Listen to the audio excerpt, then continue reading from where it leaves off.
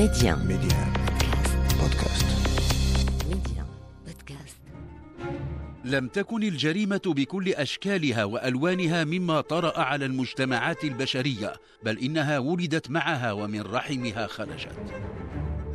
عبر التاريخ شدت الأنظار جرائم وذاع صيت مجرمين ووقائع ألهمت العديد من الكتاب وجعلتهم يبدعون. الروايات البوليسية تنطلق من وقائع ومن ملفات تعاطت معها أجهزة الأمن، تتبع خيوطها وصولا إلى النهاية.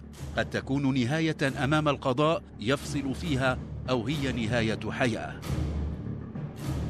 تعرفت إلى العميد الممتاز الأستاذ عبد اللطيف بوحموش، أمدني بقصص كتبها انطلاقا من قضايا تعامل معها من موقعه كمسؤول أمني. أسست على تلك القصص وكتبت لكم الصيغة الإذاعية لسلسلتكم ملفات بوليسية، سلسلة تعود إليكم الآن في صيغة جديدة خاصة بالبودكاست. معكم عبد الصادق بن عيسى في بودكاست ملفات بوليسية.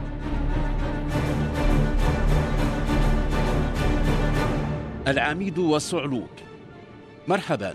في الحياة كثيرا ما تلتقي مسارات متناقضة متنافرة.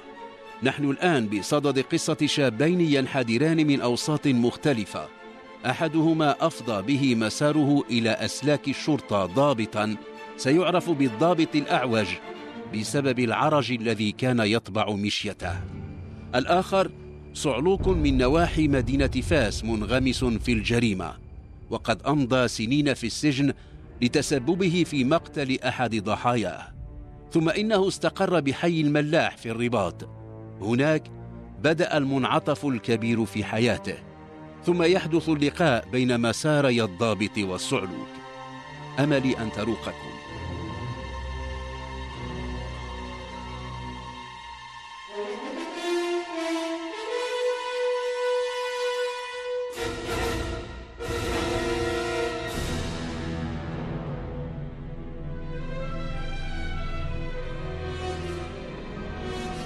في هذه القصة يتقاطع مساران متناقضان، مسار رجلين من بيئتين مختلفتين.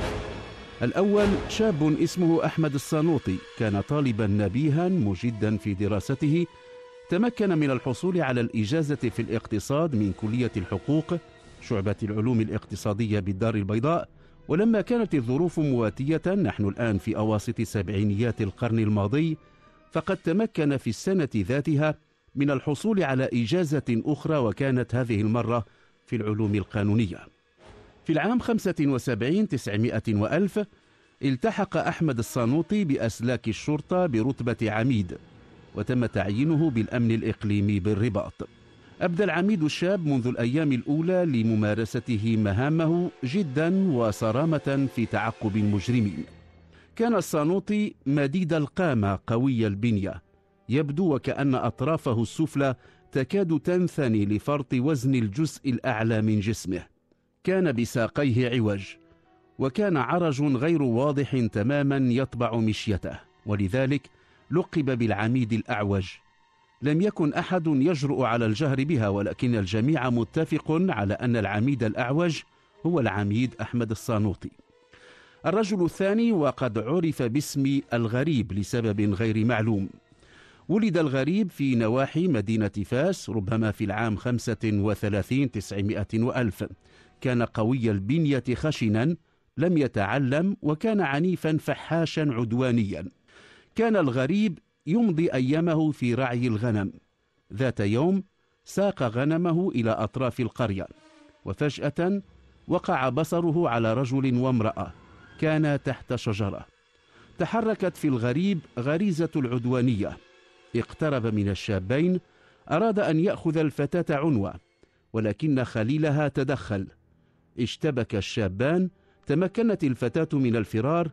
كان الغريب مسلحا بعصا غليظة. أخرج خصمه سكينا، أصاب الغريب في ركبته، كان الجرح غائرا. لفرط الألم أخذ الغريب حجرا كبيرا وضرب خصمه على رأسه. مات الشاب بعد لحظات. حاول الغريب الفرار، ولكن النجدة التي استدعتها الفتاة بعد هروبها لحقت به. بعد 1.5 عام حكم عليه بالسجن 30 عاما. نقل من سجن عين قادوس بفاس إلى السجن المركزي بالقنيطرة. بعد 16 سنة أفرج عن الغريب، لم يقض من مدة العقوبة الحبسية سوى النصف. عليه الآن أن يبحث عن مدينة يستقر بها. لا سبيل أمامه للعودة إلى قريته في نواحي مدينة فاس. قصد إلى مدينة سلال. في فندق السوق الكبير اكترى بقعة من 2 مربعين يأوي إليها كلما حل المساء. تمكن من الاندماج بسرعة في وسط المتشردين والمتسولين ومن لا منزل لهم يأويهم. سخر المبلغ البسيط من المال الذي حصل عليه يوم غادر السجن في الاتجار في أشياء مختلفة. كان يفرض وجوده بقوة عضلاته. انتهت الأقدار بصاحبنا الغريب إلى حي الملاح في الرباط. هناك شغله تاجر يهودي الديانة لحمايته وحراسة متجر الأثاث المستعمل الذي كان يملكه. شاع في الملاح أن الغريب قضى سنوات في السجن لأنه قتل رجلا. في العام 73 كان التاجر اليهودي في جملة من رحلوا عن المغرب إلى إسرائيل، وقبل أن يرحل فوت للغريب المتجر وما كان فيه من بضاعة لقاء ثمن بخس. ذات يوم، ولم يكن الغريب قد أحس ربما أن سنوات العمر صارت تثقل كاهله وتنقص من قوته، اشتبك مع أحدهم. يومها أصيب بكسر في ركبته، كسر أورثه عرجا ظل يلازمه، وصار يعرف بالغريب الأعرج. في العام 85 900 وألف عقد رئيس الأمن بالرباط اجتماعا مع وكيل الملك. خصص ذاك الاجتماع لبحث اتساع ظاهرة إصدار شيكات بدون رصيد. انفض الاجتماع باتخاذ قرار يقضي بإحداث خلية بالمحكمة الابتدائية بالرباط تشارك فيها إدارة الأمن بفرقة عين على رأسها العميد أحمد الصانوطي العميد الأعوج، الذي تولى انتقاء أعضاء فرقته سوى عضو واحد هو المفتش المختار النادي. كان العميد الصانوطي ينعته بمناسبة أو بدونها بالغبي. سنلتقي هذا الضابط في مرحلة لاحقة. ما أن اكتمل تشكيل الخلية حتى انكب العميد الصانوطي على دراسة وتتبع الملفات التي تسلمها من وكيل الملك بابتدائية الرباط. وضع خطة عمل ملزمة له ولمساعديه. بعد أيام سيكتشف العميد أن المهمة التي أوكلت إليه لم تكن بالمهمة اليسيرة كما تصور. تبين لعميدنا أن معظم الشيكات بلا رصيد التي انتهت إليه هي لتجار يتعاملون في مختلف جهات المملكة، وكثير منهم من كبار التجار والمقاولين المعروفين. بين تلك الملفات أيضا ملفات تخص موظفين ومستخدمين. لم يلاقي صعوبة كبرى في الوصول إلى كبار التجار، وكان منهم من يبرر عدم تسديد قيمة الشيك بكونه ينتظر أن يتوصل بمستحقات له من زبناء، منهم في بعض الحالات الإدارات العمومية. لم يكن بمقدوره أن يمضي بعيدا، فهو لا يستطيع توقيف أي من التجار الكبار دون العودة إلى وكيل الملك. كانوا يمنحون مهلة قبل كل إجراء ضدهم، وكثيرا ما أوفوا بالتزامهم. في حي الملاح بالرباط لم يعد الغريب الأعرج يعتمد قوة بدنه لإثبات حضوره، فالكسر الذي أصاب ركبته جعله يهدأ ويستعيض عن طاقة جسمه باستعمال ما لديه من ذكاء. وقد نجح في تطوير تجارته، بل صار يجرؤ الآن على دخول المناقصات والمزايدات والعروض المختلفة. كان لا يمر أسبوع دون أن يظفر بصفقة. كبرت ثروة الغريب وصار اسما يحسب له حسابه بين التجار. ذات صباح تقدم أحد المحامين لدى وكيل الملك بشكاية ضد الغريب الأعرج لإصداره شيكا بدون رصيد لأحد التجار. وحيل الموضوع على الخلية التي أحدثت بابتدائية الرباط. كان طبيعيا أن يستدعى من أصدر الشيك، أي الغريب الأعرج. لما مثل أمام العميد الصانوطي بدا رجلا مغرورا بثروته وتجارته. أنكر على العميد استدعاءه وقال إنه ليس الوحيد الذي أصدر شيكات بلا رصيد. كاد الأمر يتحول إلى نزاع شخصي بين العميد والغريب. كان العميد الصانوطي يستحضر في تلك اللحظات القوة المالية التي يملكها الغريب الأعرج. قال الغريب إنه بدوره دائن لعدة أشخاص، وإن لديه شيكات تفوق قيمتها 100 مليون سنتيم. وفيما يشبه التحدي قال للعميد: إن شئت بعتك تلك الشيكات بنصف قيمتها. كان الغريب مطالبا بدفع قيمة الشيك وهي 100,000 درهم. انتهت تلك المقابلة الأولى بين العميد الأعوج والغريب الأعرج باتفاق على مهلة من 10 أيام لتسديد مبلغ الشيك. في اليوم الأخير من المهلة، وكان يوم جمعة في 5 مساء، حضر الغريب الأعرج إلى مكتب العميد. كان معه المبلغ المطلوب. توجه إلى صندوق المحكمة، فرفض الموظف استخلاص المبلغ لأن الصندوق أغلق. توصل العميد بعد استشارة وكيل الملك إلى حل يقضي بأن يتسلم المبلغ من الغريب الأعرج وأن يحتفظ به في صندوقه إلى يوم الاثنين فيدفعه في الصندوق. غادر الغريب بناية المحكمة الابتدائية، ولكن العميد الصانوطي ظل يفكر في هذا الرجل الذي تمكن من أن يتحول من صعلوك إلى تاجر كبير له من العلاقات ما يجعله يتطاول حتى على عميد للشرطة. انصرف تفكير العميد دون تمهيد أو مقدمات من مسار الغريب الأعرج إلى الشيكات بدون رصيد التي يحتفظ بها، والتي قال إنه مستعد لبيعها بنصف قيمتها. في الغد يوم السبت قرر العميد الصانوطي زيارة الغريب الأعرج في محل تجارته. تظاهر بالتجول في السوق وحرص على أن يلتقي الغريب وجها لوجه، وكذلك كان. دعاه الغريب الأعرج إلى الدخول إلى محله. تحادث في أمور التجارة.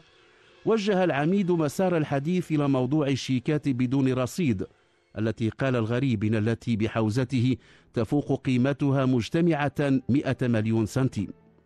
سأله العميد إن كان جادا في عرضه تلك الشيكات للبيع بنصف قيمتها. أجاب الغريب بأنه جاد. إذ ذاك دخل العميد مع الرجل في صلب الموضوع. عرض أن يشتري منه الشيكات على أن يتم ذلك بمراحل، وأن يدعه ينتقي منها التي يشتري أولا، وأن يدفع قيمتها على أقساط. وافق الغريب. في المساء جاء العميد إلى محل الغريب الأعرج ومعه 10 ملايين سنتيم. جاء بالمبلغ من مكتبه، سلمه للغريب، وتسلم مجموعة من الشيكات قيمتها 20 مليون سنتيم اشتراها بنصف قيمتها. ذاك المساء، وخشية أن يفتضح أمره، قصد العميد منازل عدد من أصحاب الشيكات الذين لم يكن يخامره شك في أنهم سيدفعون فورا. ترك لكل واحد منهم استدعاء للحضور إلى مكتبه صباح الاثنين. أغلب من استدعاهم حضروا في الموعد، وما كاد ينتصف الصبح حتى كان قد حصل على مبلغ يفوق 10 ملايين سنتيم التي كان عليه أن يدفعها في صندوق المحكمة. نجحت المغامرة. منذ ذلك الحين توطدت العلاقة بين العميد الصانوطي الأعوج والغريب الأعرج. تمكن العميد الأعوج من أن يحصل على مبالغ مالية محترمة من الشيكات بدون رصيد التي كان يشتريها من الغريب الأعرج بنصف قيمتها، ثم لاحقا صار متخصصا في قضايا الشيكات بدون رصيد، يشتريها من الصادرة لهم بثمن يقل عن قيمتها، ثم يتولى التحصيل من موقعه كرئيس للخلية المكلفة بمشاكل الشيكات بلا رصيد التي تم إحداثها في المحكمة الابتدائية بالرباط. سخر العميد الصانوطي علاقته بالغريب التي توطدت، فجعله يشركه في عدة صفقات عادت عليهما بأرباح هامة. صار معروفا لدى الخاص والعام العلاقة الوثيقة التي تربط العميد الأعوج بالغريب الأعرج، وهذا أمر لم يرق كثيرا رؤساء العميد الصانوطي. استدعى رئيس الأمن الإقليمي العميد، كما طلب حضور المسؤول عن قسم الموظفين. مثل العميد الأعوج أمام رئيسه، وكان رئيس الأمن الإقليمي وراء مكتبه على كرسي وثير. خاطب العميد الصانوطي بنبرة فيها الكثير من الحدة والصرامة. اتهمه بالتلاعب في كثير من ملفات الشيكات بدون رصيد، وخلص إلى أنه سيعد ملفا متكاملا حول كل ذلك لتقديمه إلى اللجنة التأديبية. كان العميد واقفا بانضباط كبير، ولما أنهى رئيس الأمن كلامه ودون أن ينتظر منه إذنا، جلس العميد الأعوج على الأريكة المقابلة. أدهش ذلك التصرف رئيس الأمن. قال العميد الأعوج: سيدي، سأختصر لك المسافة، ما أقوم به ليس سرقة ولا تلاعبا، وكي لا أطيل ها هي استقالتي. وأخرج من جيبه رسالة الاستقالة. كان رئيس الأمن مشدوها. منذ تلك اللحظة تفرغ العميد الأعوج إلى الأعمال التجارية، ووسع شراكته مع الغريب الأعرج، وتمكن معا من توسيع أنشطتهما.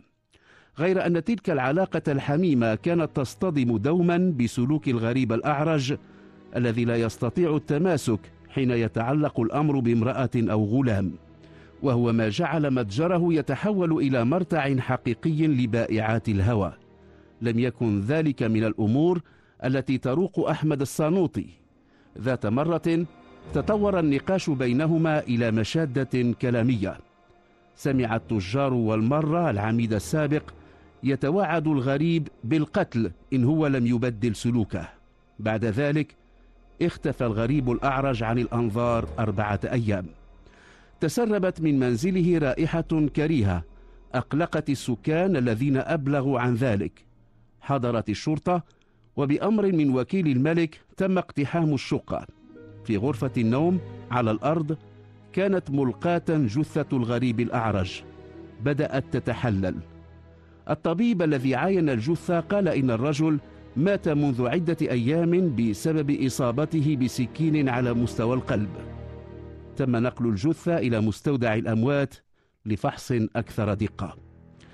كان المكلف بالتحري في هذه القضية الضابط المختار النادي. كان من بين مرؤوسي العميد الأعوج الذي كان لا ينفك ينعته بالبليد. بدا الضابط وكأنه عثر على الفرصة المواتية للانتقام من رئيسه السابق، فبشكل من الأشكال للرجل صلة بمقتل الغريب الأعرج. هكذا خمن الضابط المختار النادي. أثناء تفتيشه الشقة بالقرب من الجثة عثر على السكين أداة الجريمة، كانت ملطخة بالدم. وغير بعيد حافظة نقود تبين أنها للهالك، وكانت تحتوي على عدد من الشيكات لفائدة الغريب. لم يتم اكتشاف أثر للكسر. لم يكن هناك من منفذ سوى نافذة تفضي إلى المنزل من المحل التجاري المشترك للصانوطي والغريب. حين استجواب بعض التجار والسكان، علم الضابط المختار النادي أن مشادة كلامية وقعت مؤخرا بين الشريكين، وقال بعضهم إنه سمع العميد الأعوج يهدد شريكه الغريب الأعرج بالقتل.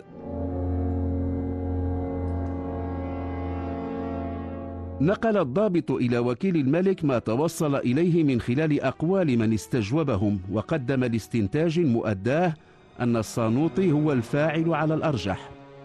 صدر الأمر باعتقال العميد السابق والتحقيق معه.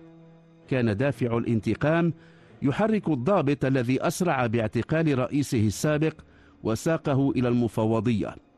أثناء استجوابه لم يترك للظنين فرصة للرد.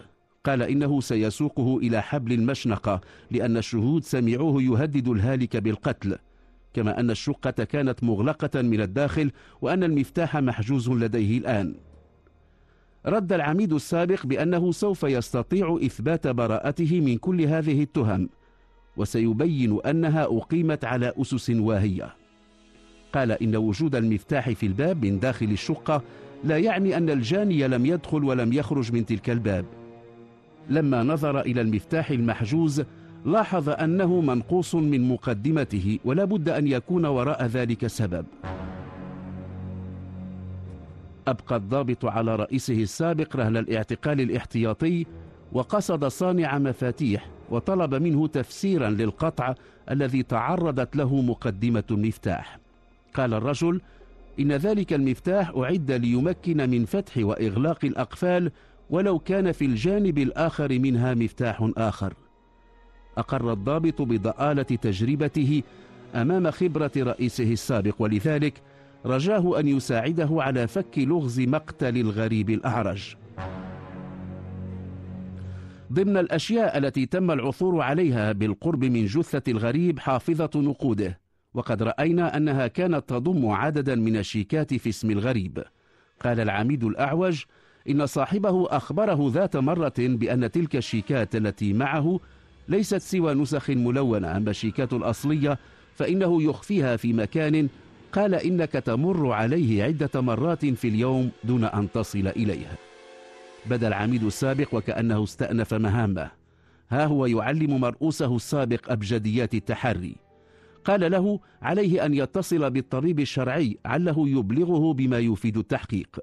في المشرحة أبلغه الطبيب بأن شعيرات تم العثور عليها في كف الهالك، بما أن الضابط المختار النادي جعل من رئيسه السابق ظنينا، فإن العميد السابق قال له أن يأخذ من رأسه شعيرات ويبعث بها مع تلك التي عثر عليها في كف الغريب إلى المختبر لمقارنتها.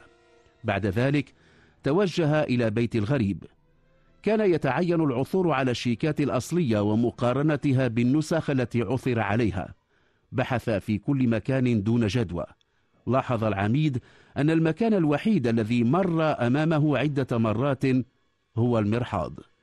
بداخله لم يتم العثور على أي شيء، ولكن فضول العميد السابق دفعه إلى الضغط على زر خزان الماء. لم يكن هناك ماء. فتح الخزان. بالداخل عثر على كيس بلاستيكي مغلق بإحكام. بداخله كانت الشيكات الأصلية.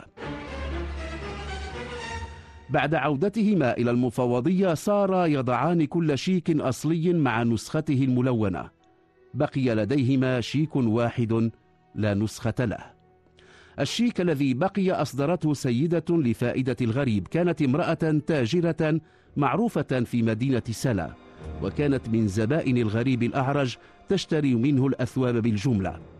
نصح العميد السابق الضابط النادي بجمع أكبر قدر من المعلومات حول المرأة قبل استدعائها. علم أنها أرملة إطار سابق في وزارة الفلاحة مات في حادثة سير. بعد حصولها على تعويض من شركة التأمين فتحت متجرا لبيع الأثواب في سلا. قبل استدعائها تلقى الضابط مكالمة هاتفية من مختبر الشرطة أكد أن شعيرات أحمد الصانوطي لا صلة لها بتلك التي وجدت في كف القتيل. صار العميد السابق الآن يتوفر على ما يثبت براءته. حصل على إذن من وكيل الملك لزيارة صاحبة الشيك في بيتها. رافق العميد السابق الضابط النادي. فاجأت المرأة زيارتهما.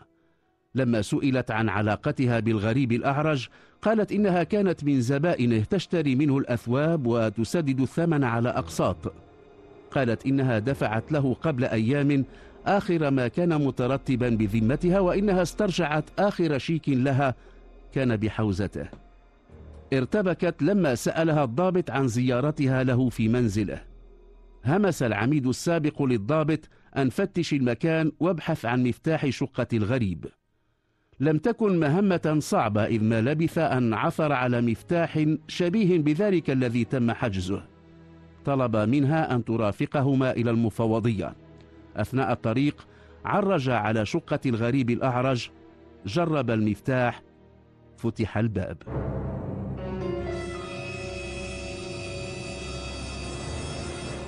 في المفوضية انتقلت المرأة إلى الاعتراف. قالت إنها كانت تشتري الأثواب من الغريب الأعرج، كانت تدفع له شيكا بقيمة البضاعة وتسدد المبلغ على أقساط، وحين تكمل الأداء تستعيد الشيك. غير أن الغريب الأعرج في المرة الأخيرة رفض أن يعيد إليها الشيك وظل يراودها عن نفسها. كانت تتمنع، وكان هو يهددها بتقديم الشيك ومتابعتها. قالت إنها علمت أن الغريب لم يكن ينام إلا بعد أن يكون قد شرب كميات كبيرة من الخمر. ذات مرة قالت إنها وعدته بأن تأتيه ليلا. كانت تنوي أن تستغل حالة السكر التي يكون عليها لتأخذ شيكها وتنصرف. سلمها مفتاح الشقة، ولكنها يوم جاءته وجدت الباب مغلقا من الداخل. تمكنت من الحصول على مفتاح معدل لدى صانع مفاتيح في الدار البيضاء. في الليلة التي دخلت عليه الشقة كان يغط في نوم عميق. كانت حافظة نقوده تحت الوسادة، ما أن همت بأخذها حتى أفاق. حاولت أن تهرب منه ولكنه لاحقها. قالت إنه أشهر سكينا في وجهها. قاومته وتمكنت من أن تحول وجهة السكين. تعثر الأعرج فانغرس السكين في صدره. لم يمض وقت طويل حتى فارق الحياة. بعدها قالت المرأة: فتحت حافظة النقود وأخذت منها شيكي. أغلقت الباب، ولفرط اضطرابي أخذت المفتاح الذي كان في القفل ووضعت مكانه مفتاحي المعدل. لاعتبارات عدة تم تكييف القضية في إطار الضرب والجرح المفضيان إلى الموت بدون نية إحداثه، وأسدل الستار على قصة رجل اسمه الغريب الأعرج. معكم عبد الصادق بن عيسى في بودكاست ملفات بوليسية. ترقبونا في قصة جديدة وبودكاست جديد، سنكون معكم.